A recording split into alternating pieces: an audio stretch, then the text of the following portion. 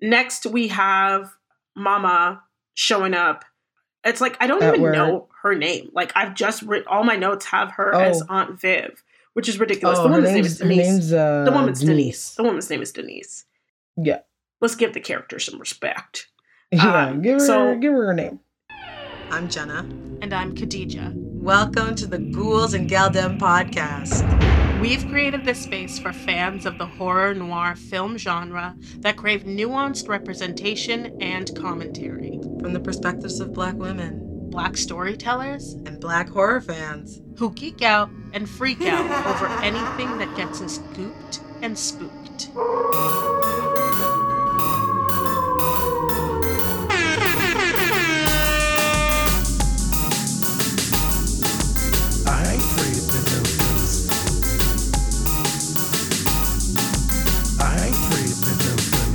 Welcome back, welcome back, welcome back.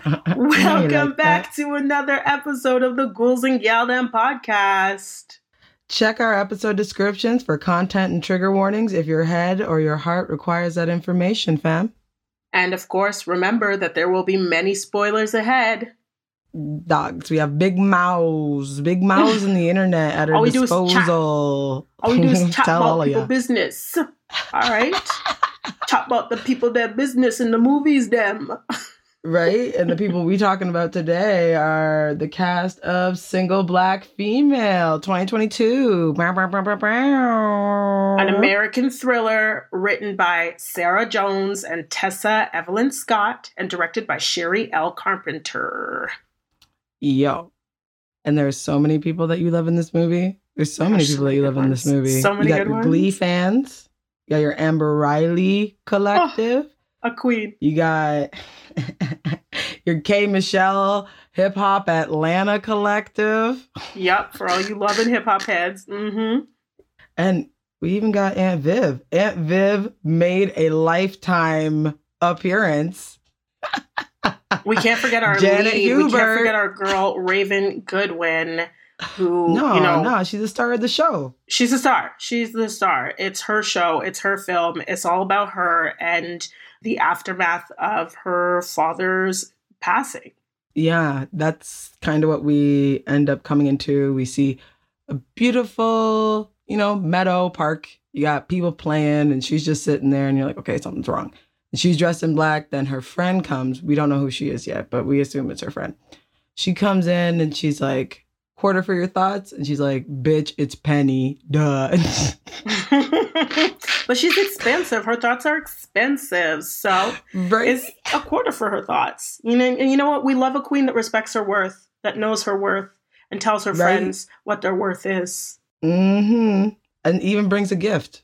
Yeah, a wind chime. An odd gift to bring to the park before a funeral. But must be some sort of inside joke there that the rest of us don't know about. Oh, it was cute though, because they were like, because we don't know this yet, but because we're like, okay, something's happening. Everybody she's wearing black. The only time you wear black, and it's the summer. I don't know if you really like black or you're going to a funeral. You got two options. It's either all black everything. That's either the lifestyle or you're here. You're prepared for a funeral. You're grieving. Grievances. And they make this little thing because I think her dad said something on the ends of every time a wind chime, it's like an angel getting their wings or an angel is watching over you or some cute little anecdotal thing like that. And you're like, Dad. That's so beautiful. And then it turns out it's his fucking funeral. So that's why it's extra sad. Yeah. So we cut to his funeral and Monica, played by Raven Goodwin, is up there giving the eulogy. And she has some really beautiful words to say about her father, in addition to his thoughts on wind blowing and angels fluttering their wings. She quotes him as saying that, if you want to see the rainbow, you got to put up with the rain. And we get the sense that she adored her father and is very cut up about him being gone. No, she loves her daddy. And you see everybody and you see Aunt Viv in the corner. You're like, okay, cool. You're in here too. Cool. Thanks for coming. Appreciate you being in this movie. Love that. And then you see, okay, it looks ominous, but it's also just pretty obvious because like then you see like this person sitting by themselves with like a hat with like a veil, and you can't see their face. Big hat. A big ass hat. Big hat that is clearly intended to conceal their identity. Right, but we know who it is. Like, they're both on the fucking cover, okay? Okay, yeah, okay, all right. I mean, like, you can easily figure out who that other person's going to be, and you know that the movie is based on the original single white female where someone comes in and tries to take over another person's life. Okay, so yes, you can assume that you know who that person is. Right, but for the purpose of beginning the story, we don't know who she is yet. No, she's a mystery. Ooh. One thing I want to point out is that Monica's boyfriend, Andre, who's played by Kevin Savage, is sitting there and during the eulogy, and this man's phone goes off. Like, my guy, you couldn't put that shit on vibrate. Ooh, like, honestly, that'd be so... Like, I understand. Accidents happen all the time. But, like, oh, no, man. No, that's your girl's dad. Like, you obviously talked to him. You knew who he was. / like, it is a funeral, so it's like, you know, it's extra quiet. That shows some with respect, lots of tears. guys. Shows some respect. But then we end up at the after party. Because, you know, at every funeral, there's usually an after party. Everybody's crying, so everybody wants to eat. I think it's called a repast, not an after party. You can call it whatever you fucking want to call it. I'm pretty sure that the people who are grieving wouldn't refer to it as an after party. You know, sometimes people call it a celebration of life. So, like... You know what? Fair enough. Fair enough. You call it whatever you want. There's gonna be potato salad, egg salad, and some type of cold cut sandwich. Okay, maybe some hot food if you're from another place that likes to put hot food in their thing. You know what I mean? You're right. There's also some strong liquor, which Andre hands a glass of to Monica, and also suggests that they go upstairs to have sex. You know, like some grief sex. Yeah. Weird move, dog. I didn't know how to take it because I was like, okay, it's a cute joke, but also like everybody says it. It's the most interesting thing that everybody talks about, like the phenomenon about funerals and people fucking at funerals. And personally, I just think it's an excuse for people to fuck people at funerals because I don't know, maybe you do want to have sex when you're sad, but maybe you don't. So I feel like the people who do troll are just using that as an excuse. Your kink is not my kink, but your kink is okay. Okay? Is it a kink, though? I mean, the idea of having sex at a funeral, you gotta really be able to separate the idea of death and mourning and all of that to be able to get it up, in my opinion. I guess, yeah, because maybe there is a little thing that it's like, oh, yeah, we're at a funeral and like, crying makes me hard or crying makes me wet. I don't. You know what? The smell of formaldehyde in the afternoon really gets me going. Oh it's my God, that loud now. Wailing really gets me. Yeah. Wow. Oh. So this is where we actually get to meet OG Aunt Viv, who plays Monica's mom, and cannot stand. It's very clear that she cannot stand Andre. Oh, no, she can't. We don't know why. She just can't. In addition to expressing her distaste for Andre, she starts criticizing the eulogy that Monica gave for not mentioning her father's financial accomplishments and generosity. Mm-hmm. It's clear that this is something that Monica has separated from her father's memory because she chose to focus on how kind he was and how wise he was. And it seems like whatever kind of leader or member of something that he is, because eventually we find out he's the mayor. Like, we find that out. And so the mayor of Houston. Yes, specifically. Because we in the dirty South. Beyonce's home. Yeah, she's from Houston. Right. Oh yeah, she is. Yeah, yes, she is from Houston. Houston Rockets. Yes, she is. Get this country grandma.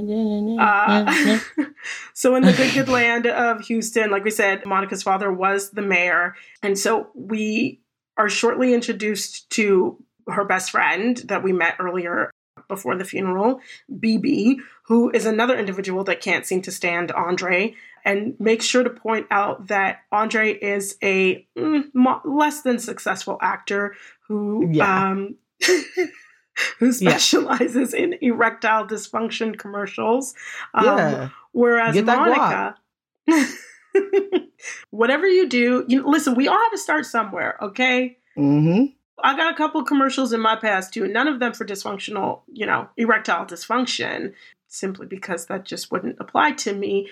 Anyway, in opposition to Andre being an actor who specializes in erectile dysfunction commercials, we learned that Monica also works in TV and is an accomplished television talk show anchor. She hosts a talk show, co-hosts a talk show. That is a very important detail. She co-hosts a talk show with a woman named Elodie. Yeah, Elodie. And the two of them, getting a little ahead of ourselves here, but the two of them are very interested in taking over for a bigger show at the network, I guess, that's solo hosted by a woman named Clark Michelle. Yep, Miss Michelle. That kind of sets up a bit of the rivalry that we'll see come out from those two characters. Yeah. It's spicy. It is spicy, but I will say BB is a hoot and a half and a holler. I'm so glad that K. Michelle decided to do this, only because she's just too funny. She's just look at that geriatric looking handsome ass man over there. And she's right?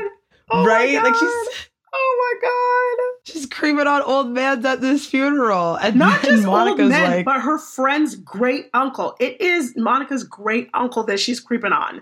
And Monica puts her in her place 73. About it, which is hilarious. Right? And then they start talking about relationships, because I guess BB hasn't had a man in a minute, and I guess she really wants to have a man, and she's like, I don't do that online dating stuff because I like catfish, but I don't like being catfished. And I was like, holy fuck. It's a great line. Okay. It was a great line. I see you. We learn a lot about these women's relationships, and it seems like Monica and Andre, despite the opinions of her best friend and mom, are, they're happy. He's there to support her through her father's funeral, and she's so thankful for him being there.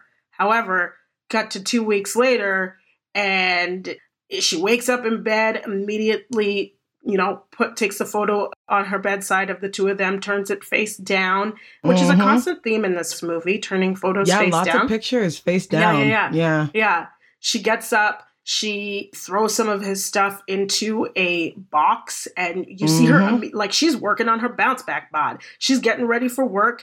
Box to the left. Take it. Everything he owns is in a box to the left. That's right. She's getting ready for work, but she got to stop at the altar of Oprah on her way out. Give Mama Oprah her deuces. And as she steps out of her house, she runs into her neighbor, Mrs. Fletcher, who's running at the mouth about not liking people in her business while drinking a peach schnapps at 8 a.m. And definitely has something to say about Andre and Monica having broken up.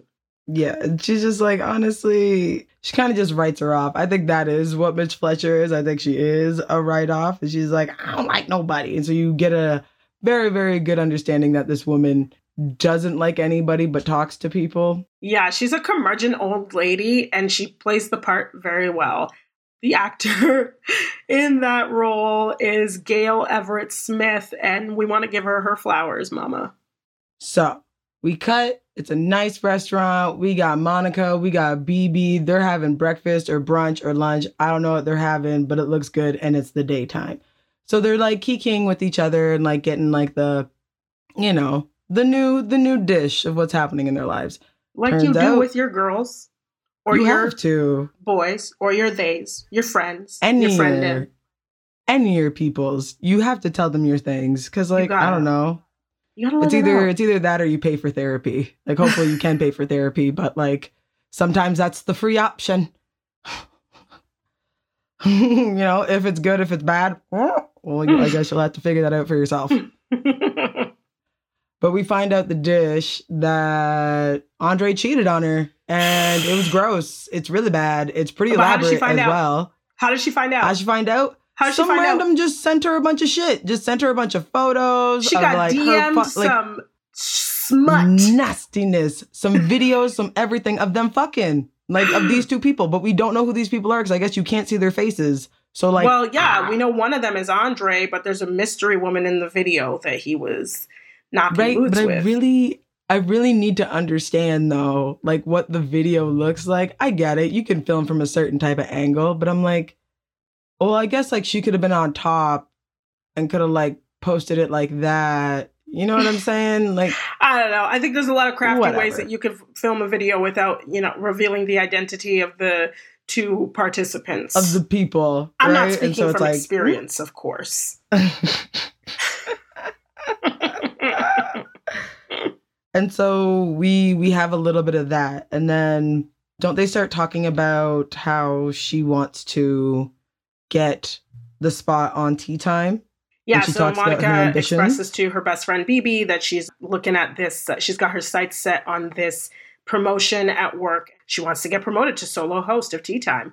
We cut to work where she is interacting with her co-host, Elodie, who's played by Erin Ownby. And we get the sense that these two have like a good rapport. They're good friends. They're co-hosts of this smaller show on the network. And they talk about the fact that they're both going out for the lead host position. And, Yep. It seems like they're setting up what could be some friendly competition, which is to be expected in professional environments like that, right? Honestly, the whole thing is weird because like one thinks they're the friend, the other one is like clearly like, I don't really give a fuck about you, but I'm not going to tell you. And then like weirdly puts it out there like, oh, like if one of us gets it, like we're still friends, right? But like It's we're going sketchy. to push each other and like we're going to like fight for this, like, you know? And I'm like, whoa. If anybody, if any one of my friends told me that we were going to fight over a thing, I would not be their friend no more. That would Yeah, be it's the either end of you that. support me in this while I support you in your endeavors, or we just part ways. Yeah, like we don't need to fight for something that if we both think we deserve it, then it's like, well, let the chips fall as they may, and then you either have the job or I get the job, and then we're still friends. So I don't really trust Miss Little Elodie. I mean, I couldn't trust her as far as I could throw her, but you know who I do trust? Fine-ass floor director, Eric Lawson. Yeah, no, he's hot. Eric Lawson, No, that was played by Diwali Ellis. ooh, And, it's a thing. he rushes to help Monica remove her mic after they It's so rap. cute. And he's getting a little frisky. He's not overstepping any bounds. I feel he's not. He's being respectful. He's just talking. The little mic is pinned to her shirt, and he looks a little bit nervous to reach over and remove it from the front of her shirt. And she like gives him a playful look, and she tells him, "It's part of your job description, baby." So, And like the thing is like, I'm not objectifying. I'm just saying like, if you knew, like you will see, like they are large breasts. So it's like anywhere you go, you're going to touch something. you're gonna touch some titty. You're going to touch something. And I'm like, gonna touch some oh titty. man, don't, But you don't have to make it weird. don't get fired, Eric. You don't have to Don't make get it weird, fired. and you don't have to be inappropriate about it. But it was Anyway. cute. It was so cute. I was like, get it, girl. Yeah. Yeah, big girl. Go get it. Do whatever you want. We cut to an interaction with Monica and one of the higher ups at the network, who's given her this moment really irked me because, he's telling her some bullshit about how she is essentially overqualified for the host job. And, she should be, apparently it's an honor just to be nominated. But, like for her to be even considered for this promotion is something to write home about. But it's like, give her the damn job. Yeah. Just give her the job. I don't want lip service. If I'm supposed to be like Miss MVP and you're up here being like, yeah, chick, like you got it. You just need to fight for it. You just need to show. Yeah, what was the thing? You need to show like the upper heads that you know how to take charge and this and this. Like basically saying like she's kind of being like too meek. And I'm like, I don't know where we get this, but I guess if you're saying it, I guess we're being it established. But I will say it definitely does conflict. I would say it conflicts a lot in the film, to be honest, because like I'm like, okay, so you're saying that she's kind of meek and doesn't really fight for stuff, but I'm not gonna lie, she very much in a lot of the whole film goes like, this is the stuff that I'm doing, this is what I do, this is what you're going to respect, and this is what's going to happen. So I'm like, are you just like that in your regular walking life? She's got backbone. So I don't know where you get off calling her meek. Right? I'm like, maybe she don't act like that at work, and maybe she acts like that when she's outside of work, or maybe that's just like, you know, a little bit of a contradicts in the plotline, but whatever. In my opinion, this moment is rife with respectability politics because it's just an example of like, you know, a white man in a position of power over a black woman who has lots to say about how she moves through Presents the herself. corporate world. Yeah. Yeah. And to add insult to injury, he tells her that her assistant quit and they went ahead and hired a new one without consulting her. I just can't imagine a circumstance where someone is hiring an assistant for me without consulting me at all. Like maybe that's above my pay grade because I don't have an assistant at this point in my life. At this point in my life, emphasis on at this point. You said it. That's just some weird movements as far as I'm concerned. Oh, yeah, 110%. Like, no. That's something that, like, because she seemed upset, so I assume that that's something that doesn't usually happen. But it's fine. We open up the door, and there's little Miss Amber Riley.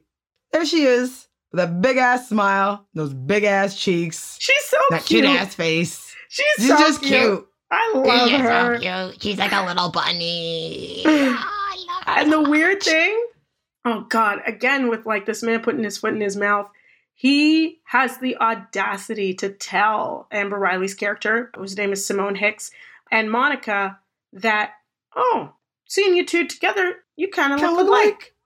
I'm like, oh no. What? I'm like, oh no, their faces are completely different. Their jaws are completely different. I mean, okay, here's the thing, is that in reality, they actually do look similar in some sense. They are both thick-bodied, round-faced, beautiful black women, dark-skinned black women, and the two actors talk quite extensively about how they do look alike. But the weird thing, I'm sorry, a message to all white people out there, you know, probably just play it safe and don't comment on black people's appearance like that. It's probably just best because it's just weird movements as far as I'm concerned. Yeah, it doesn't sound too good. I'm like, you could definitely get a write-up for that. You could definitely get a nice HR talking to if that's what you fucking want. Exactly, especially if one of these black women takes it some type of way.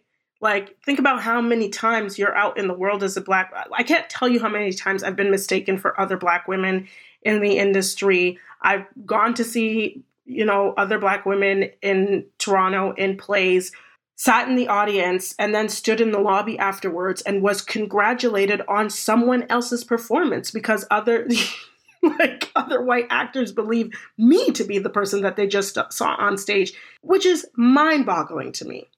We don't all look alike, even when we do. When I was working at Medieval Times, we do not. When I was working at Medieval Times, they got me confused for the giant. Oh, no. Because I'm not going to say their name because I don't want to I'm not getting anything put on my name in any which way. So what I'm saying is there is a woman who I used to work with that is like 6'3", 6'4". She is a giant. Okay, we are both light-skinned. I have a bigger afro. We have completely different faces, but we are both mixed. But the thing is, the people that she was serving above me confused me for her. I am 5'7". Nothing alike. Okay? I am 5'7" and I am thick. Okay? Those are Nothing two different alike. people. Y'all look Stop that nothing right alike. now. Also, like, the worst part about this is that means the people that she was serving don't even really remember her. Like, she would talk to these people. So I was like, stop that. Stop it right now. Or just don't say it. Just leave it alone. Leave it alone. So Monica and Simone get to being acquainted with one another, and Simone is clearly very excited for this opportunity to be Monica's assistant. Yeah, she knows everything about her. She knows so much about her, which is a She little knows how she weird, takes her but tea, all these things. it could easily be written off as her having done her homework before starting work for a new employer. 110%. Yeah, She's from nothing wrong Virginia. with that. But it gets weird when Monica tells Simone that, she'll get to work tomorrow. Take the rest of the day off. We'll start fresh tomorrow and we can dive right in on your assistant duties. And on the way out the door, Simone somehow quotes Monica's dad. The rainbow line? The rainbow line. If you want to see the rainbow, you got to put up with the rain. Which causes red flags to immediately go off. Because how'd you know that? Where'd you hear that? It's not an entirely uncommon term of phrase, I guess. But it's okay to be a little weirded out. But then at the same time, if he didn't make it up, then we could just like pass it off as like, okay, other people listen to this stuff. People are, anecdotal. They give little lines like that to cheer people up, like motivation. Yeah, let's say he said that phrase at some press conference or something. It's likely that she could have heard it. Anyway, we'll find out soon enough. We'll let that slide. But then Simone ends up meeting up with Mr. Eric. And it seems that, I think Eric has what I call a case of the thickums. Ooh. And it is a great autoimmune disease to have. Ooh. It is delicious. We love a man that loves should try some. We love anyone who loves thick bodies. I love the bodies. Even the little bodies, the everybodies also want to celebrate the thick bodies. We want to celebrate all bodies. All of them. We love them all. They are all delicious and they can be cooked medium rare to well done. We got it. Don't worry. But then Simone, when she's flirting with Eric in the elevator, and it's a whole little thing. I think what did he call her? Miss First Day? Oh yes. Or he just called her First Day. Yeah. Which is a cute nickname. I was like, but how you giving out nicknames so soon? See what I got written down here is this man too friendly. This man is a bit too friendly. He's definitely friendly with lots of people at work. He's definitely friendly with lots of people at work. Just throwing out nicknames right, left, and center.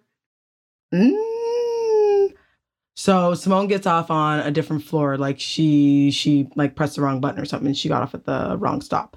And she overhears Elodie talking about Monica and how basically she has the gig, that Monica ain't shit, and that the upper people love her and da-da-da-da and all this type of stuff.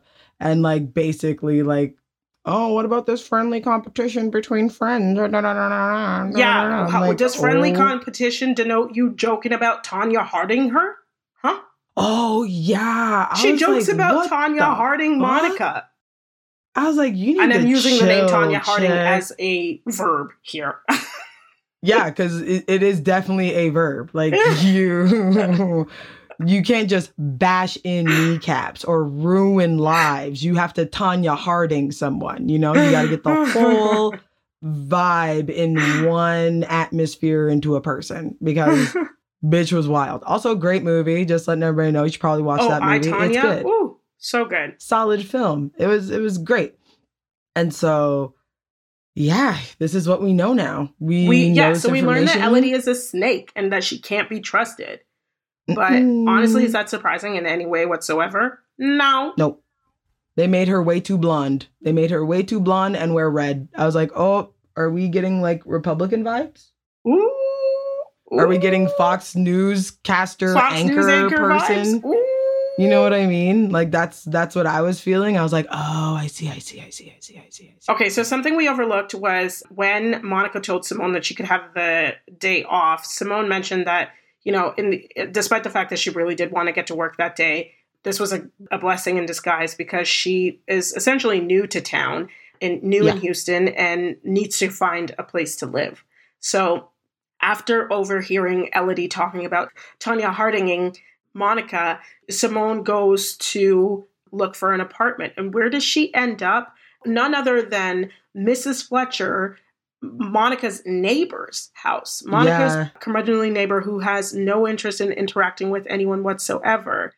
But she lies about seeing an ad for an apartment vacancy. And when Miss Fletcher says, I didn't post no ad, Simone flashes a stack of money. A huge wad. It's a wad. It's a wad. She stacks a wad. She flashes a wad of money, bands, just like, I don't even know how much money was in there, but it was a roll. It was a roll. It's enough that you're like, okay, that's rent. That's first and last. Like, I'll take it. That's first, last, and then some. Oh. She finds her way in the apartment. Next, we have Mama showing up. It's like, I don't even know her name. Like, I've just written, all my notes have her as Aunt Viv, which is ridiculous. The woman's name is Denise. The woman's Denise. The woman's name is Denise. Yeah. Let's give the character some respect. Yeah, give her a name. Mama Denise shows up at Monica's workplace with flowers. I think she shows up with flowers. Yeah, she's given an olive branch. Like, she knows like what she said was maybe like a little out of line, and that like, that the dad would probably want them to like, work on the things that they're working on. It was very, it was like an easy fight. Like, you know what I mean? It's like, okay, no, I know I said some shit that was bad and that shit was You really get the sense that like Monica was very much a daddy's girl and that her mom was probably the one who was the enforcer in the home. And, this is typical of so many mother-daughter relationships. But there's this beautiful moment where sexy Eric comes into the office and Mama Denise notices the flirty dynamic between those two. And she very quickly warns Monica against workplace romances. Workplace flings, workplace tings. Workplace tings. It only goes wrong if the other person goes wrong or you go wrong. So like if those wrongs don't come in, you could totally make that workplace ting work. Listen, my philosophy is you don't shit where you eat. It's just safer, cleaner that way. But sometimes the temptation is strong. Oh, temptation can be very strong. So much shit. I eat all the shit. I have a shitty mouth. So next we cut to Monica meeting Andre in the parking lot to give him his shit back and to give him a piece of her mind. But he's talking about how it wasn't me. Well, she got me on the counter. It wasn't me. It wasn't me. I don't think I did it. It wasn't me. Did I do it? Like, I don't know. Because this thing is like, he doesn't remember. So he's just like, yeah, I didn't do it. And then he's like, yeah, maybe I did. And then he's like, yeah, I did. And I'm like, dog, you're not helping. You're not helping yourself. You can't at all. Maybe you should go to school. She gives him the box of his belongings back in a fury. She's not having him trying to act like he doesn't remember what happened, like he didn't do anything wrong here. But before she walks away, she makes sure to take a t-shirt from the box. Oh, yeah. You don't deserve this. You don't deserve this. I'm going to take it. I'm going to take this t-shirt. And it's like a Belle Biv DeVoe t-shirt, which is very cute. Yes, we can assume that they did a lot of dancing and singing along to Belle Biv DeVoe. I mean, they got a lot of hits. Poison, top tier shit right there. So maybe they even went to a concert together. Who knows? They probably boogied and then see you later. This is my shirt. I had a good time. You suck. Yeah. Now it's mine. It's clear she wanted to hold on to that memory for herself. Not for Right. him. She probably bought him the tickets. Well, she probably did because like he's a struggling actor. So like she probably did buy the tickets. She probably also bought the shirt. So like that's her shirt. Then we cut to Monica coming home and she's like, "Hey Simone, why are you?" Because okay, we didn't actually get to we didn't describe the house for y'all. So basically it's like two houses attached to each semi-detached. other. It's a semi-detached. And number 2 is where Miss Fletcher lives. And then number 3 is where Monica lives. And so, yeah, she's like, "What are you doing?" And she's like, "Oh, actually, remember when I was talking about that place that I was going to go see? Like, this is the place." And then she was like, Monica's like, "What the fuck? Miss Fletcher was just talking about how she fucking hates everybody on the face of the planet. So what's up?" And she's My favorite thing like, about this interaction, though, is that Simone's smart. She's like, as soon as Monica opens her mouth to say, "What are you doing here?" Simone opens her mouth to ask at the same time. So it's like, what are you doing here? What? That was when perfect. she's clearly Like, lying what? about how she got into that apartment. Because then now we know that Simone's a psycho. Because we know she's a psycho. Like, right? Like it's too soon, but again, it's on the front of the film, so we know what's gonna happen. Monica knows Miss Fletcher don't like no people in her business. No, but then Simone says something about like comments on Mrs. Fletcher's like alcoholism and like says so like something about like she two says she bottles was or swayed something by like money that. and 2 bottles of vodka. Yeah, and I'm like, God damn, 2 bottles of vodka. I'm like, wow.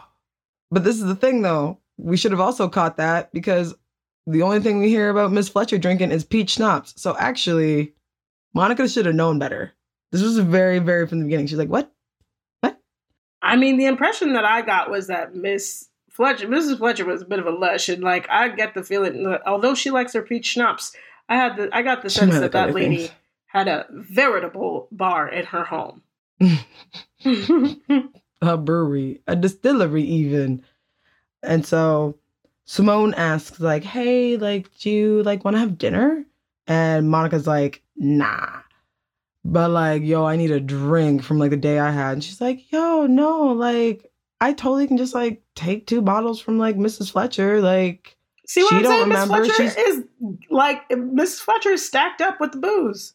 She got the licks through and through." And let's not forget that Simone was also pretty slick and said that Miss Fletcher went on like a kind of vacation bender. She actually specifically said bender. Oh, and then yes. like I guess that was supposed to be taken as like, okay, I guess like she is a drunk bitch. So like I'm not gonna take that weird. And I'm like, what? Like it seems like this lady stays in her house all the time. Exactly. Why would she be randomly going on a vacation bender? But okay. Anyways, I digress. This is her trying to cover her tracks. No one says she does it smoothly. I mean, at least not in the beginning. So the 2 of them are kikiing and connecting over wine. And, you know, Monica's telling Simone about her life, but is not at all interested in hearing anything about her bestie, BB. And it's weird when, like, yes, Monica tells Simone about her best friend, about how they're like sisters. She picks up a photo of the 2 of them together to show Simone. And Simone is very unimpressed and places the photo face down. So we can no longer see the 2 faces on it.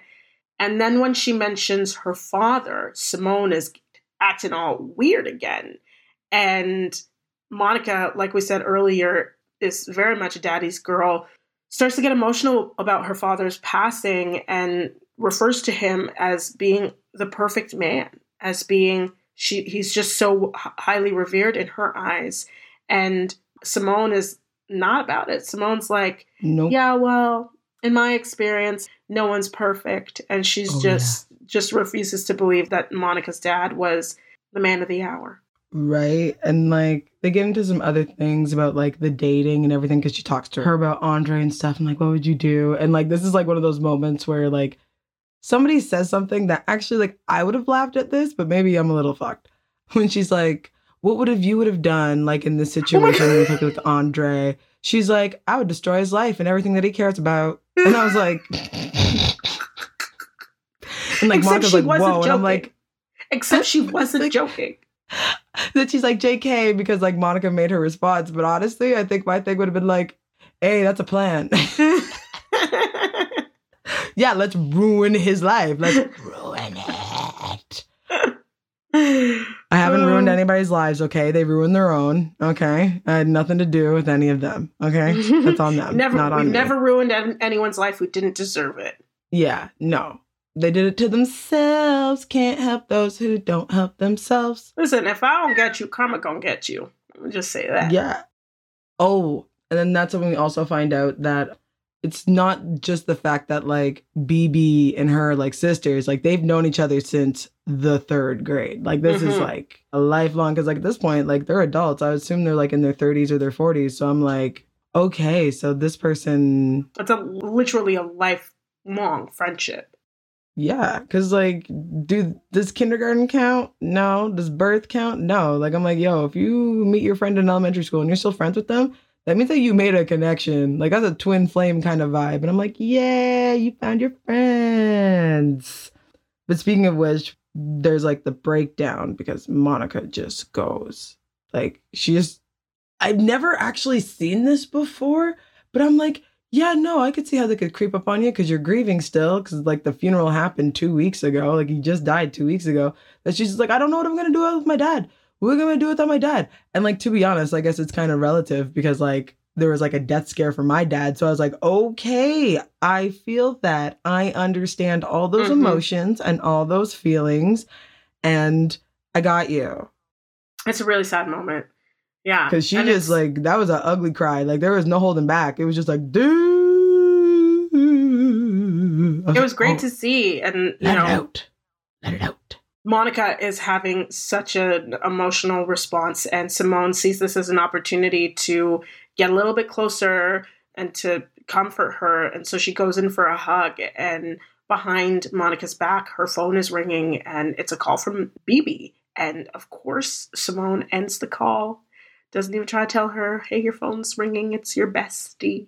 Nah, it was so quick too. Like already driving that wedge. It was the swipe to the left. Like she was like, thank you, next, get the fuck out. I was like, wow. That like not like she didn't have to think twice. She was just like, click, bye. I was like, oh, okay. Okay. So you're an active creep. Let's go. And then we cut and it's the morning. And Simone's like cooking in the kitchen and, you know, making breakfast. In Monica's kitchen. Yeah, in Monica's kitchen specifically. And like wearing the shirt. Wearing the Belle Biv DeVoe t-shirt. Yep, wearing the shirt. And Monica's just like, what the fuck? And I don't know. I don't know if I guess like I would have thought it weird because like she is a stranger. But I'm like, but you also even had drinks with a stranger and you let them in the house and hug you. So at this point, like, nothing's weird anymore. But it's like you got drunk. It's fucked. It's fucking weird. I'm sorry. It's fucking weird. Yes, we just met. You know, I'm not. I don't think it's entirely outside of reason to have a new work friend over to your house for drinks. But for them to be there first thing in the morning, like, how are you? 'Cause that's weird. And Monica asks, like, what are you doing here? Despite the fact that she just put down a plate of bacon, eggs, and pancakes in front of her. They got so litty the night before that Simone tells her that she begged her to stay.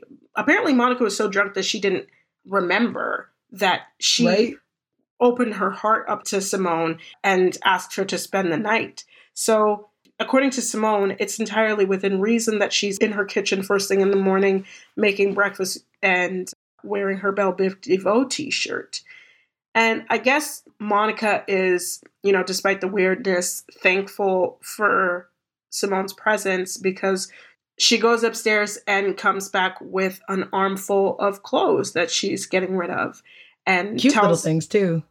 They're very cute, very cute. I mean, she's making TV money. You know that's like low key designer. And she has to look good on TV exactly. too. So it's like, yo, only the nice things. Exactly. And she got good taste too. And that's one of the things I love about this movie is that these are two plus size women who look friggin' phenomenal in every shot. Even when Monica comes downstairs that morning and she's wearing her nightie and she got her hair tied up, she got her head tied up, like these women look good. These women look good. So she offers this like armful of clothes that she's getting rid of to Simone, and then realizes that there's a dress in there, a very particular red dress that should not have been in the pile because it was a gift from her father. And her father gave her the dress and told her that it looked beautiful against her dark skin, which that moment really stood out for me. Really stood out for me. So they end up going into like, you know, they do their cute little thing. They're like, yeah, no. And it's like, okay, cool. Like I'll take the other stuff. Like this blue looks nice. This looks nice. And then it's like, okay, every fun thing aside, I just want you to let you know, Monica, that like Elodie is a shady bitch. She's not your girl. She's not your girl. This is what we're saying, and this is how she is, and this is what I heard her saying. And she was like, okay, cool. Like, that's good information to know. Thank you very much. I really appreciate that type of, like, of information, and we will continue with this. And I'm like, okay, that's the right move. Yeah, that's the right move, girl, I think. Yeah. Right? So after she gives the deets on there, Simone goes home, which is just the other door, just next door. So she comes in and she's like, oh, fuck. Like, Miss Fletcher, you stink. And so, like, we could only understand that, like, you know, like if Miss Fletcher is an alcoholic and an old woman, like, collects things and stuff, because it kind of looks a little ratty for wear. They're like, you know what I mean? It's a little hoarderish in there. It's a little hoarderish.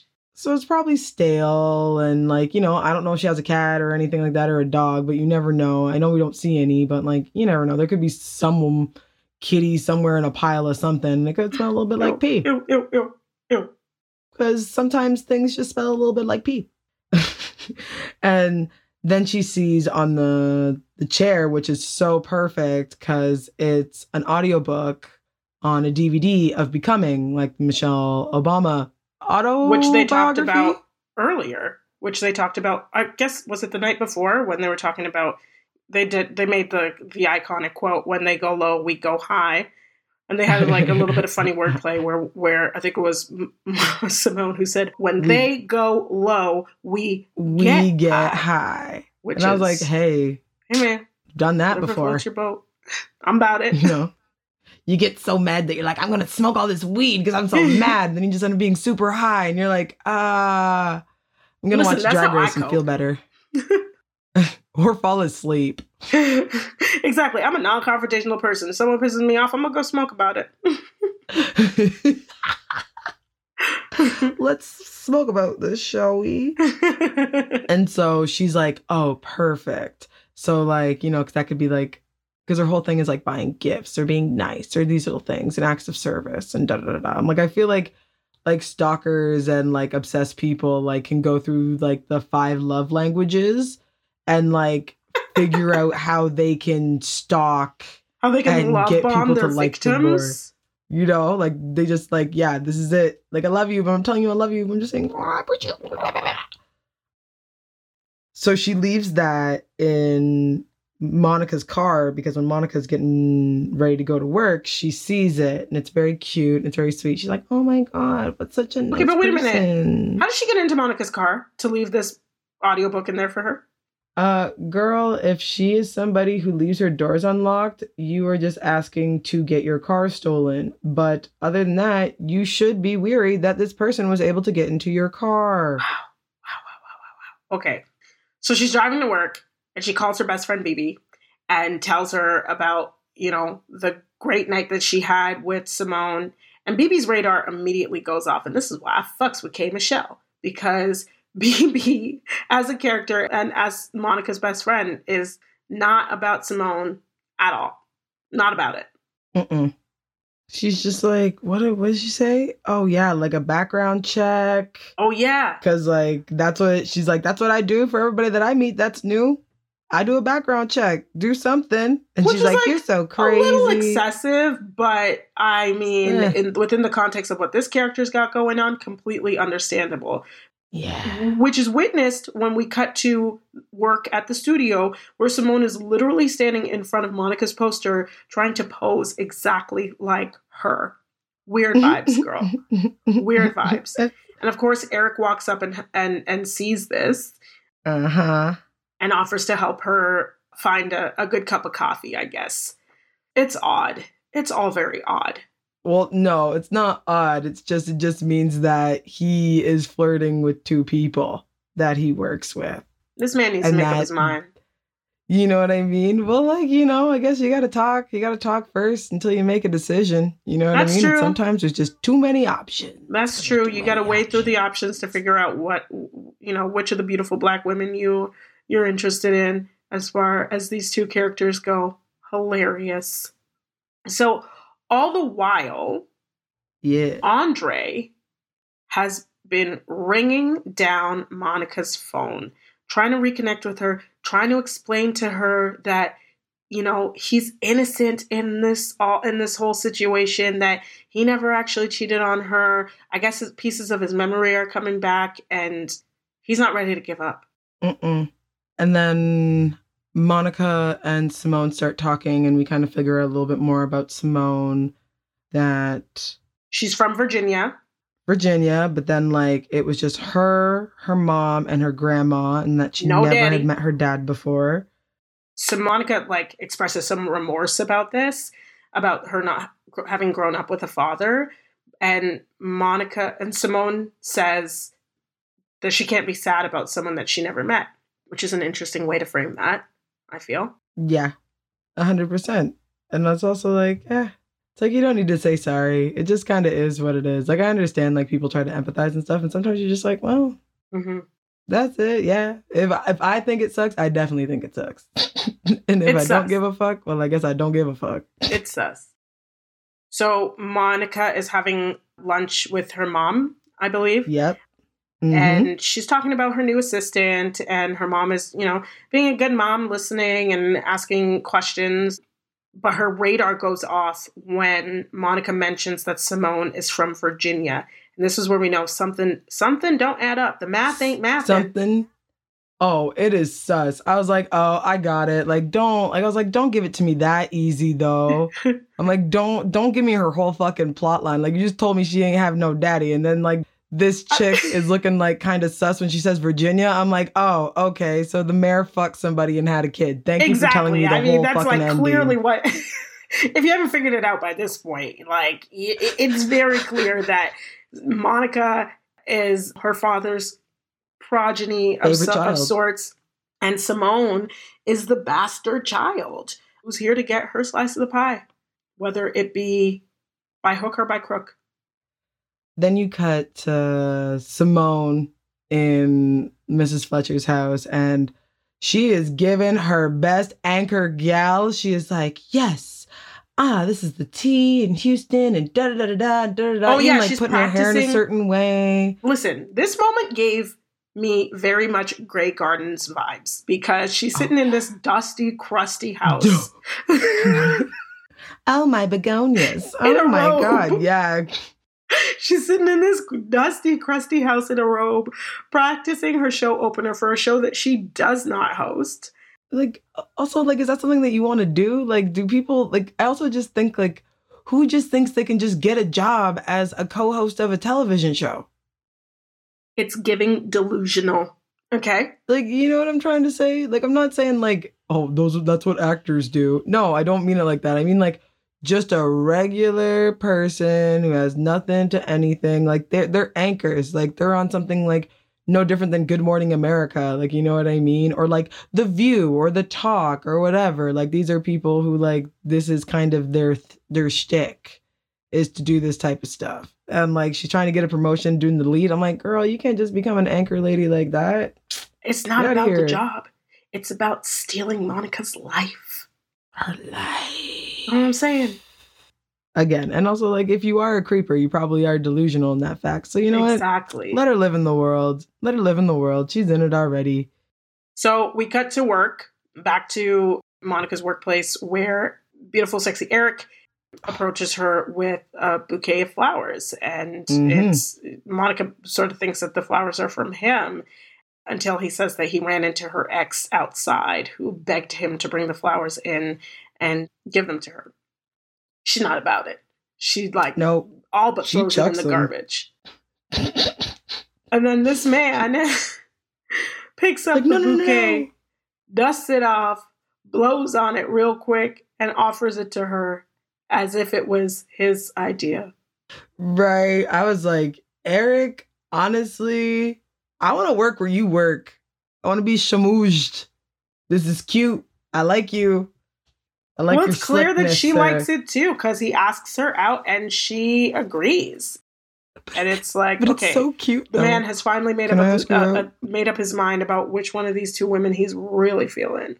But he's like, but the way he did it was just like, kind of like, it was kind of like high schoolish too. Because he's just like, he comes up to her and he's just like, okay, do you want to go on a date though? She says it like really quiet like, and just like, I don't know if this is going to work. I don't know if it's going to work. Very shy. Very cute. I was like, that's cute. It's good to know that you're diverse in who you are as a human being. You have range. So next we cut to an interaction between Monica, Elodie, and Clark Michelle, the current host of Tea Time, the woman who's stepping down and heading off to larger and bigger and better opportunities, and whose job these two want. And it's super sweet. Like, she says, I know that I have no sway in who's going to get this position. The network's going to decide that, but I'd love to have some FaceTime with you. And this is where Elodie's snaky little ass really comes out to play, because she mentions that, you know, she was really happy to be able to host the show solo while Monica was away on her vacation. And Monica's like, hold up. My daddy died. I was in a moment of bereavement for my dead father. Are you dumb? Are you dumb? And I only took 2 weeks. Don't you fucking come for me. You dirty girl. I wanted to reach through the screen and smack a hoe, because that was next level. And after Clark Michelle walks away, I'm proud of Monica for telling Elodie straight, like, that was not cool. Well, she also said it too when they were talking. She's like, no, I was grieving my dad. It wasn't a vacation. Yeah. Miss Michelle. Yeah, she addresses just letting you in the know. moment and then afterwards. She's like, let you know. That's not the thing here. Ooh, spicy. No. And like, she kind of gaslights her a little bit, being like, well, you know, it's just friendly competition, you know? Like, that wasn't really like that out of hand. Like, you need to grow like a thicker skin. Like, and I'm like, nah, bitch, you were out of pocket. Nah, you were out of pocket for that one. Really, this was for an interview. This is for an interview. You want the job. Like, don't act stupid. I know exactly what you want. But let her keep doing what she's doing, because people are letting her do it anyways. So that's the Elodie way. So later on that night, Monica and Simone are having a wine night and at Monica's house, and BB shows up with 2 more bottles of wine, one for her and one for her bestie Monica, and was not expecting to see Simone there at all. And yeah, it's very clear that she's feeling some type of way about this third wheel wine night. Awkward. It's super awkward. I felt bad because, like, there was, like, at points, there's even another point in this where, like, it gets to the point where it's catty even, where it's like somebody hasn't said anything and it's just like, well, I didn't bring a bottle for you, or like da-da-da-da-da. And I'm like, do you act this abrasive to everybody? Like, I get it. Like, you're not really sure and you're kind of on the fence of whatever, but like, I don't know. Like, you don't even know this person yet. And I would rather like tone it down, because once this person is a fucking psycho, if this person actually is a psycho, which she is, right? Would you really, really want to stoke the fires if she is one? Which she is. So like, you better watch out. Like, we still got 30 minutes left. I'm riding for K. Michelle. I say, let that bitch know how you feel. From jump. Man, there's no way. If you brought somebody that like me or somebody else didn't like, and I started fucking acting like that in front of them, you would look at me sideways. Don't you even catch that. No way. No way, no how. That'd be No, embarrassing. you're right. I would appreciate you coming up to me after the fact and saying, like, listen, this bitch is whack. Right? Like, this person that's a better has some approach. screws. Yeah. Which is what she does, essentially, after, you know, making the night a bit awkward. And I think it ends with the two of them just really, really, really going at each other's necks. Like, the wine is flowing. And yeah, BB and Simone really go at it over, you know, Simone telling BB that she needs to mind her business about, because she starts to ask about where Miss Fletcher's at. And what does Simone say? She says something about BB's old man fetish. Okay, so this is the back and forth. There's something that's said before. Then she's like, da da da da, and then she's like, yo, but where's Miss Fletcher at? And she's like, I don't fucking know. Like, she's not my mom. Like, I don't know. / like, she's like, you should. And then she's like, yo, last time I checked, what I learned is to mind my business and not get into other people's business, because that's the proper thing to do. And maybe you should mind yours. And like, also like, you fuck old men. Like, that was like, that was like the pin. And then Monica's like, okay, so we're going to stop and you should go home and you should cut that shit out. And I'm like, yo, but dude, like, this has probably been like the last like 2-3 hours.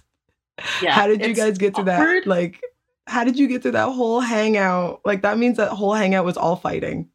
That whole thing was awkward. The whole thing was like, awkward. Not my cup. Not my glass. So cut to later that night, BB's crashing on the couch and wakes up to find the iconic photo of her and Simone laying on the couch with her face burnt out of it.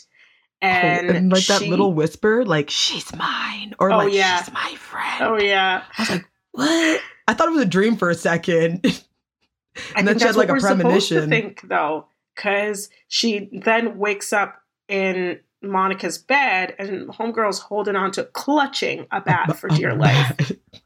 They go downstairs and BB is trying to let Monica know that something ain't right about Simone because she burnt a hole through her face in a photo of them together. Like, that's not red flags. And then Monica's like, girl, there's a joint sitting right here, right next to the photo. You're telling me you didn't out the joint on the photo? Burn your own damn face out? Duh. Which is like, oh shit, you right. A convenient explanation. A rather convenient one. I think Simone's just really, really good at like fucking with people's heads in that type of regard. Because like, she does really good plants. She's just like, oh no, that's this, that's that. Oh no, you were too drunk. Oh no, this was the thing. And in reality, like, yeah, nobody can really fight those things because like if you do drink a lot or if, like whatever, and like you knew it was going on, you're like, okay, yeah, actually, I can't say. One of my favorite things about this scene is that BB tries to cleanse the space, but there was no sage. So she used Lowry seasoning because it's good for everything. I was like, Jesus Christ. Just fucking sprinkle your doors with fucking Frank's Red Hot. You know, I put that shit on everything. Oh boy. You know. So we cut. It's nighttime. Elodie's in the parking lot. She gets jumped. Sorry. Bye. Cut to the next day. Like, we don't need to spend any more time on her. Goodbye. So we cut to the next day. And it's really, really like everybody's kind of like somber and everything like that. And then like Monica finds out that like Elodie was mashed up in the parking lot. And everybody's like, oh, fuck. Like, I don't know. I guess like people like this chick. I don't know. Or maybe they're just scared because somebody means they're attacking somebody in the parking lot or whatever. I mean, it's a startling experience to hear about when you show up at work the next day. You're like, oh, shit. Despite how you might feel about the person. Right. And so they're just like, yo, Monica. Well, Eric tells Monica, like, yo, girl, like, I guess, like, it's you. It's you. You're not going to ride solo. And then, like, I don't know, like. This is weird. This is so weird to me. It is weird. Like, why? It is weird. Because Monica, instead of going forward and just hosting the show alone, like, she knows Elodie would have done were she not there. This woman decides to cancel the show out of respect for this person. I'm sorry. This is a too nice moment for me. Like Just do the show and use this as an hard. opportunity to flex your muscles, show the network why you deserve to be the host. But it was, I don't know, maybe she's I better don't than me. know. Maybe she's just a better person than I am. But the other thing you got to take in consideration, like, she was like, when like she heard this information, like, she looked like she was having an anxiety attack. Yeah. That's the part that was weird. So I don't know if it like, if she, like, because I took it two ways. I'm like, she could have been doing it because she was being nice and da-da-da, and she wanted to be diplomatic and didn't want it to be like, oh, like, she's going to do a better job than Elodie and like whatever. Or it was like, she had a panic attack and didn't want to go on. So she like made up a really, really good reason. I don't know. Like, because it is sus to me. I'm like, why wouldn't you just do it? Like, it's your job. Like, you're not cheating anybody out of anything. You're not being a bad like co-anchor. Like, you're just doing the job. She did it when you were away, so why can't you do it when she's away? Exactly. Yeah. I don't know. But like, again, that stuff happens a lot. And like, there's some more stuff that's a little trifling, but we digress. And so like that whole thing happened. Shopping montage. So Simone tells Monica that this was a boss lady move, and the two of them decide, you know, I guess they're not filming a show that day. So, which is also, again, like, I'm sorry, as someone who works in film and TV, I just can't imagine a scenario where everyone's like, yeah, we'll just cancel the show for the day. Anyway, live television, let's just cancel it. Once again, we digress. So the two of them go on a shopping spree, and they're having a great time together. It's lovely. They buy a whole bunch of nice dresses and shit. So the next day after the shopping spree, Simone shows up at work and she's feeling herself. She's wearing one of her new nice dresses. She's like, you know, she's feeling hot. She's feeling fine. She's ready to ask Eric out until she finds out that Monica is canceling the plans that they have that evening for a date with him. And, you know, this is right after Simone mentions to Monica that she's kind of feeling someone, which is part of the reason that she showed up to work looking so nice. And she goes as far as to ask Monica if she's even ready to be dating, which is a bold move. You know, I know they seem like fast friends, but Monica kind of puts her in her place and says, like, you know, I know what I'm doing. I'm a grown-ass woman, and I'm going to go on a date with this fine-ass man. And, oh gosh, Simone is just not... She's so at every turn we see more and more how unhinged she is because she's not handling this news well.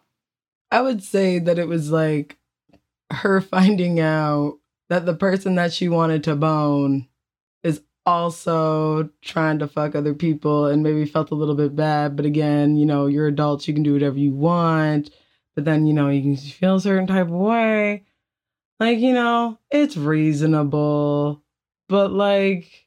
She doesn't kill anybody yet. Yeah, she doesn't kill anybody yet, but she still has this really weird and inappropriate interaction with Eric in the elevator.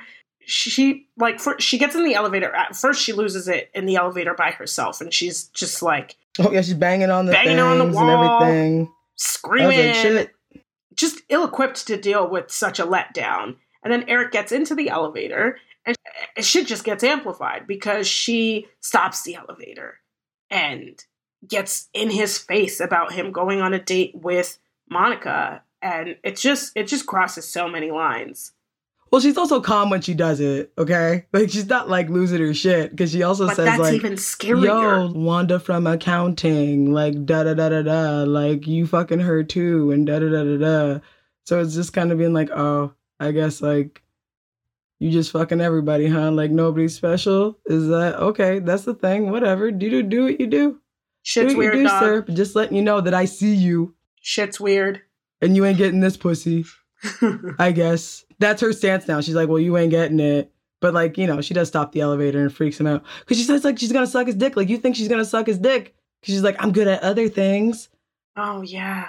She, like, fully is coming on to him in the elevator. It was a whole thing. Because he was kind of ready for it. He was like, what? No, what? Okay. Oh, what? Is this what's happening? She's like, no, bye. This is a great filmmaking moment because immediately after this interaction between Simone and Eric in the elevator, we cut to a conversation between BB and Monica. And BB's trying to tell Monica about Simone's shady ass. And it is, Google her. They butt heads because BB is clearly in tune to Simone's bullshit. And Monica doesn't want to hear it because she's feeling her new friend. And it could be assumed that BB is feeling like the jealous bestie and has some shit to say about Simone that may or may not be true. But we know that BB is in her right to feel suspect about Simone's shady ass. Very much so. Date night time. Monica and Eric have their cute little date. They go to this very cute little neon bar. They're feeling each other. He makes sure to tell her that, like, when he found out he was coming to a place where, like, a Black woman was, like, the anchor, he was like, yes, blessed, thank you, Lord. And so, like, she was feeling him and they're feeling each other. And then they start dancing. And then, like, they're making out. They're gonna fuck. Oh, you know they go fuck. You know they go fuck. Oh, I was so excited. I was like, yeah. All that skin.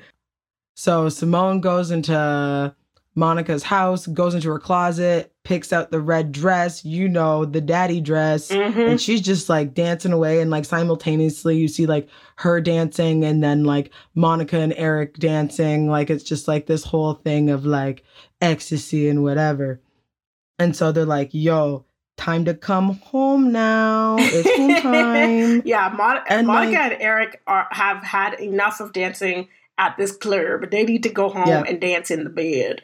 They want to fuck. That's what they want to do. They want to fuck. But they arrive back at Monica's house, and Simone is still up in there. She's still all up in Monica's house, and it's so. Can you weird. not hear people?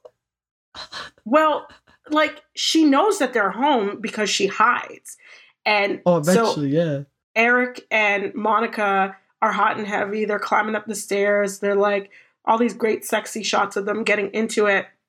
And then, I'm sorry, but Simone hides behind a door and is peeping through a crack in the door and is watching. That was not a crack.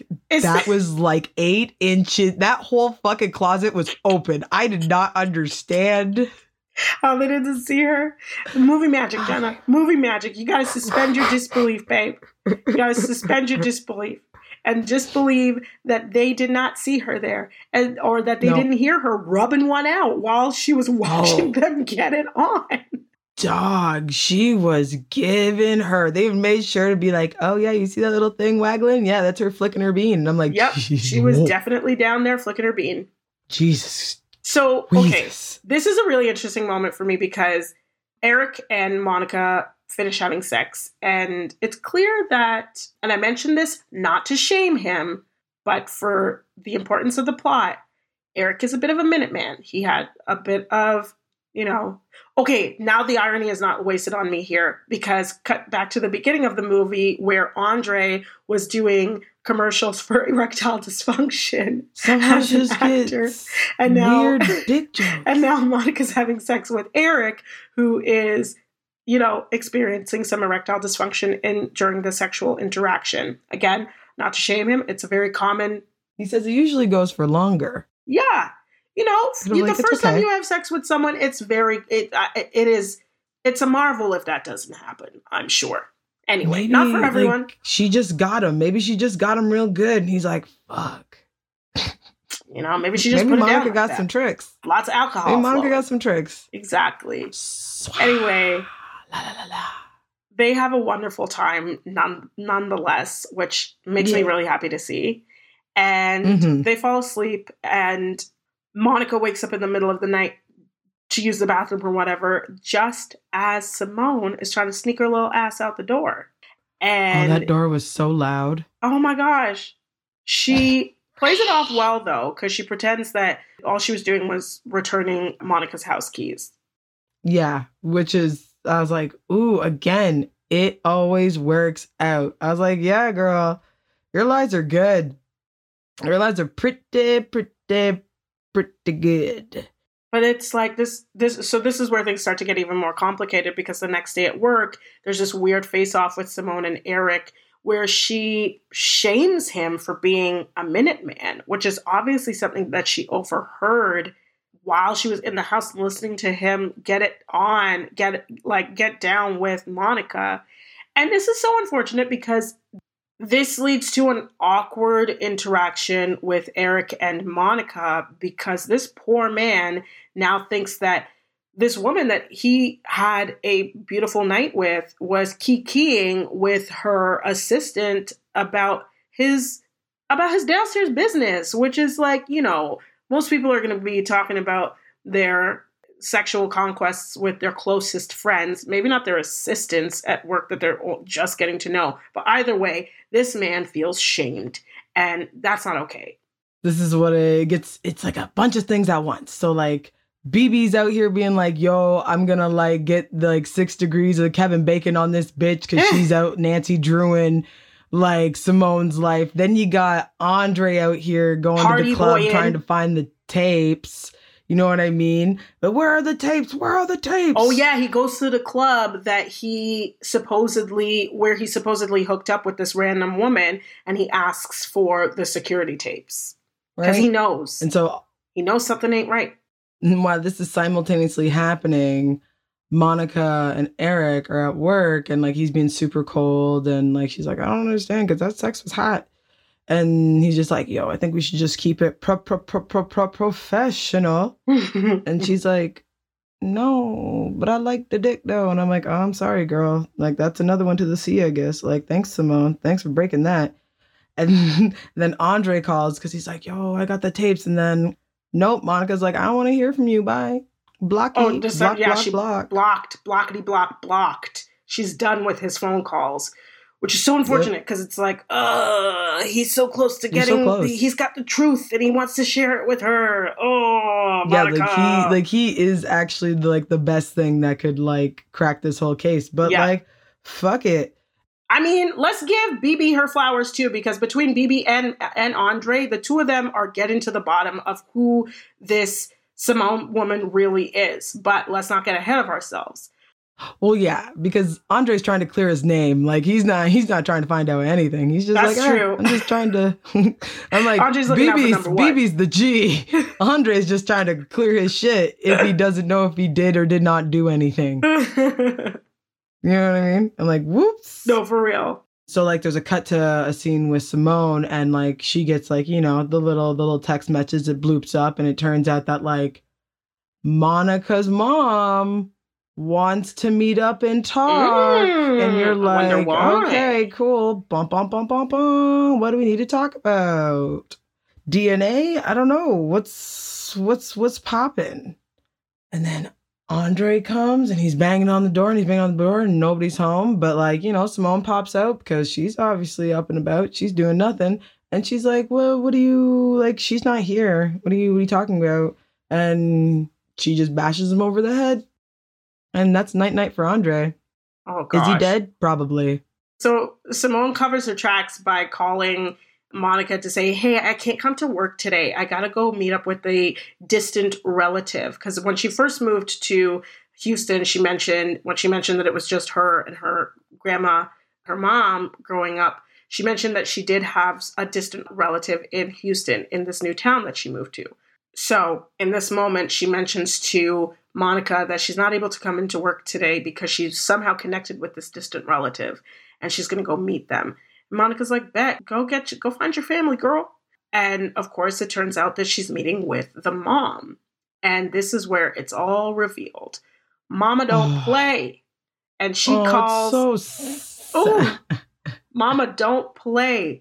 She's got Simone's number, and she knows that Simone is the love child of her late husband. Of course. And she gives Simone $100,000 for her troubles and some therapy and tells her to gue. Oh, she's so rude. She's even like, you're a whore of a mother and this and this. Oh, she calls her a whore. She calls her mother a whore. Yeah, she like definitely went in as like a wife of a politician being like, yeah, no, like my husband's the shit and like he just dipped his dick in like poor bitch. And I'm like, whoa. I don't know why you're being so like, I don't know. I just think that like, damn, you catch more flies with honey than you do vinegar. Like, fuck, like hear a bitch out first. It's but ruthless. Like we don't know shit yet. Or we don't Simone know if we do know shit. Obviously loses it. Like Mama Denise gets up and leaves the restaurant after this interaction, and Simone just like screams her head off inside the restaurant, and then she gets home and loses it even more. Ooh, and she wears the red dress to the meeting too. It was so sad. It was so sad. So the pieces are coming together when Monica tries to talk to Eric. And, you know, I love this moment because it exemplifies some mature communication. And she tries to say, like, hey, man, I thought we had a great time the other night. Like, you know, what's going on? And Eric reveals that Simone has been pouring poison in his ear.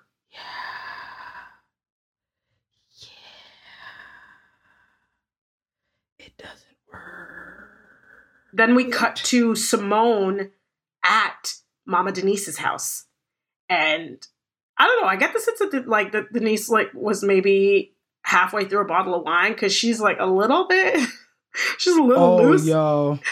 She's a little loose. And she's like, what the hell are you doing here? And Simone's very much there to confront her and tells her like, the last person who told me to go away things didn't end well for them, and opens a backpack with a severed head in it. Like, I think it was Mrs. Fletcher. I think it was Mrs. Fletcher's head. Oh, yeah, no. Mrs. Fletcher is always in the bag. That is... oh, my God. Mrs. Fletcher's in the bag. Wow. What's in the bag? What's in the bag? So after talking to Eric, Monica is like, she's on it. She's starting to put the pieces together. She goes to Mrs. Fletcher's house to confront Simone and finds a horrifying smell along with the red dress and the security footage that Andre had gotten from the club and that was taken by Simone. Oh, it's like in the detective movies when you figure out everything and then when she sees it, she's like all the pieces are coming together. And like she calls BB and she's just like, okay, what's good? And then somehow like Simone comes by and then like Monica's just like, yo, like, I know what's going on. Like, this is kind of fucked up. Like, I don't really like this. No. And like Simone gets triggered. Like you could see it. Like you can kind of see like she wanted to reach for something and like go off, but she's like zen for some reason. I think it's because like, I think she acknowledges like she wants like a sibling and she wants her as a sister. Yeah, she wants a very interesting dynamic from this. Yeah, like she wants a family, which is sad. I'm like, oh, okay. Like, but don't kill anybody though. It's too late for that. It's too late for that. Too late. BB's detective work obviously leads somewhere, and she gets the inside scoop from one of Simone's old co-workers and finds out that Simone supposedly killed her mom in a fire. And this was, you know, supposedly the result of years of merciless bullying that, you know, landed her in a mental facility. And she was determined to find her long-lost father, who she told everyone was the mayor of Houston. And they obviously thought she was psychotic. They're like, oh, that probably made it worse for the bullying. Because it's just like, yo, like, that's not your daddy. Like, your daddy's somebody else. So, of course, Simone goes to confront Monica and ends up kidnapping her. And we go through the stereotypical bad guy reveal where she lets all of her secrets out and shows her the severed head, of course. We find out that Andre's dead. Poor Andre, gone. Yeah, done.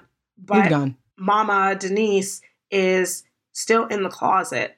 And she's trapped in the closet? Trapped in the closet and has to listen as Simone reveals to Monica this deep-seated secret that she is the love child of the deceased father and that they met on the campaign trail years ago and that they paid her a considerable amount of money to disappear with this child, which we now know to be the very unhinged Simone. Right? That's why I'm just like, yo, like the way like you rich people move in your spaces like that. And then like the way she treated her at the restaurant. And you're just like, dog, but like, Listen. you tried to pay them off and act like it wasn't a thing. And like the dad being like, because like, don't ever forget that the dad was like, yo, so like, I'm going to meet up with you. And I'm basically going to tell you that like, us even considering knowing each other would be bad for my daughter and my image. And you're basically just a burden and a stain. And that's what you are. And that's what you will always be. In his nice ass way. Immediately triggered. You know what I mean? Triggered, so that bitch my guy. took whatever she took and put it in his drink. And that bitch killed her daddy. And I'm like, their daddy. She killed their daddy. Their daddy. THEI air daddy. Like it was wild. I was like, oh, that's a nice twist. I like that. I'm like, shit. Yeah, see, you killed him too? You're right. There's a lot about this movie that's very predictable. I will say I did not expect that Simone would have been the one that killed their father. I thought that was just natural happenstance. I'm like, shit, he broke my heart, so I stopped his. And I was like, fuck yeah. And then, of course, we have BB to the rescue. K. Michelle coming through to super Beeb mess it up. And she, like, smashes... She crashed through the window.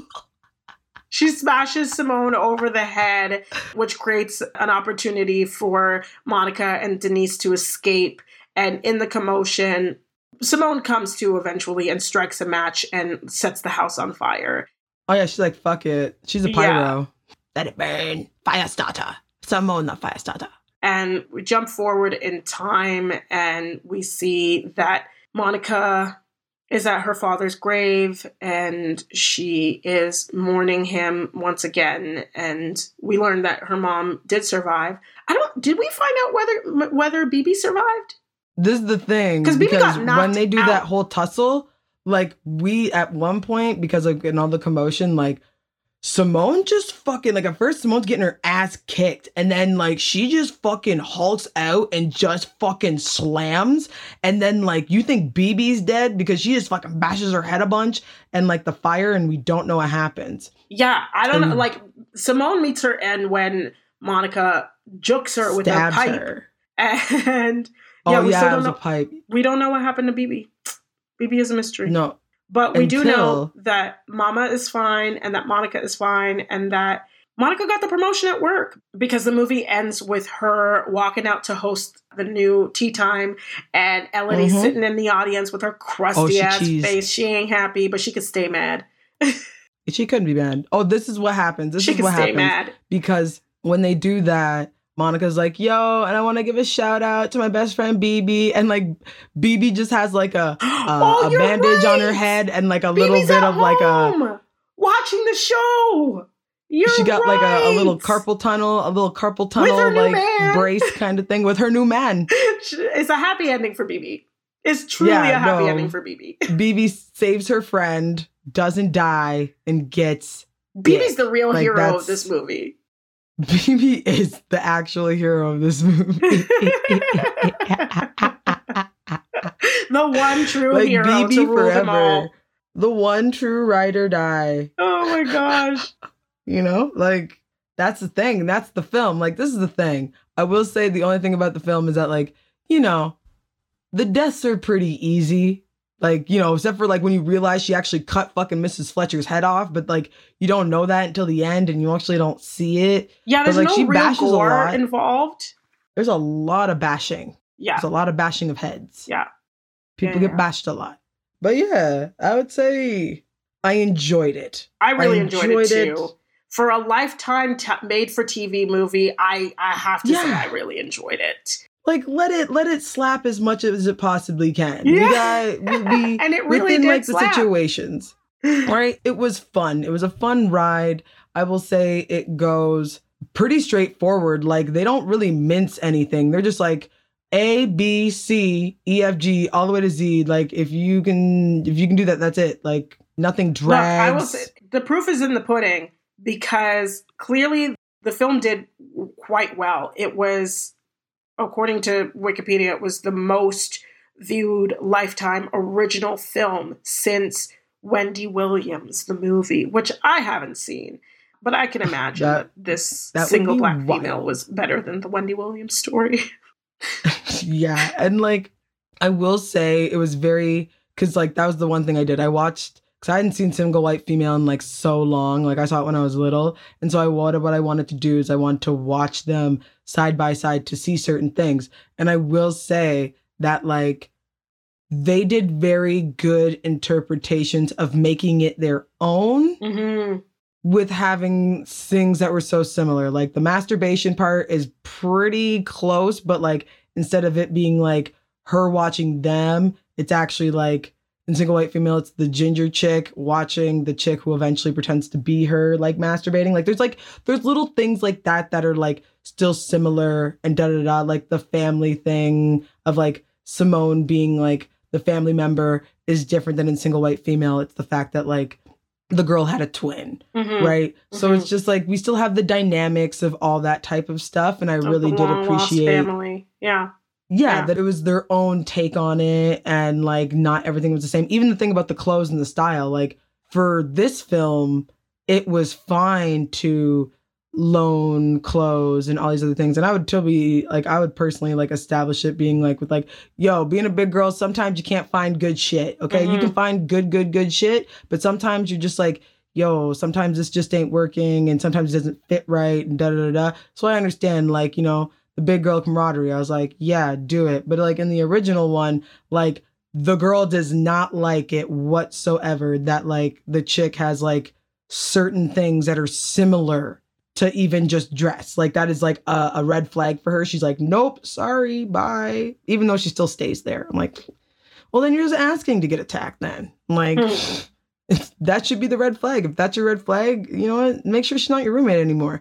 So I will say like, yeah, it'd be a fun movie to just like watch from time to time. I enjoyed myself. I enjoy watching a Black Psycho. Why? Because like, see, that's it for me. There's only so many. I just love how blackity black the film is. And I love how many references to Black culture and identity are present. I'm always happy anytime I see a Black woman in film or TV wake up or go to bed with her head wrapped, because that's like almost every Black woman or Black person in general goes to bed with their head wrapped. And it's just, I'm sick and tired of seeing Black women go to bed with like, you know, their hair loose without them waking up and having them wake up with perfect hair. It's just not right. I'm like, that ain't real. It's just false.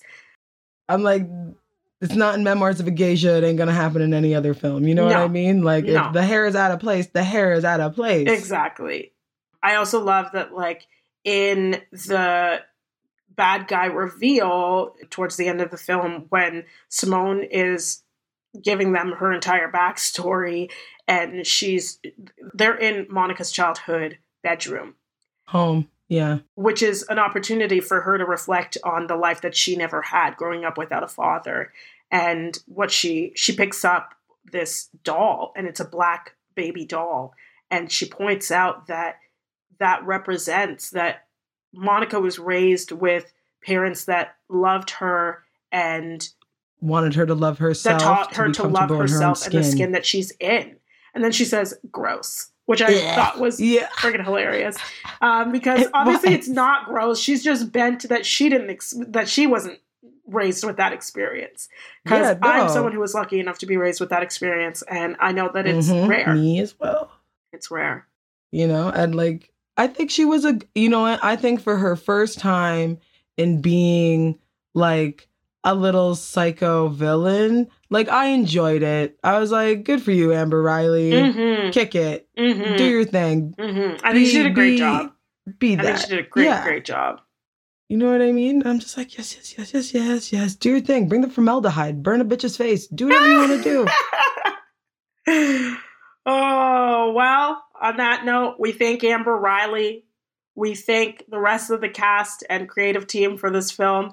And we thank you. Lifetime. We thank you for joining us for another episode of the Ghouls and Galdem podcast. Please remember to follow us on Instagram and Twitter at Ghouls and Galdem. That's GHOULZNGALDEM. NGYALDEM, baby. Yo, and let us know what Black horror film you'd like us to review next. Yes, please slide into our DMs, send us your recommendations, show us some love, and make sure you tell all your friends about us. Yo, and Ghouls and Galdem is a Bone Lace production in association with Two Skins Entertainment. Production support was provided by James Carlisle and Andy Dolgan on behalf of Toronto-based Big Bad Audio. Check them out at bigbad.ca. And our bop of a theme song was recorded by Trombotai. Check him out.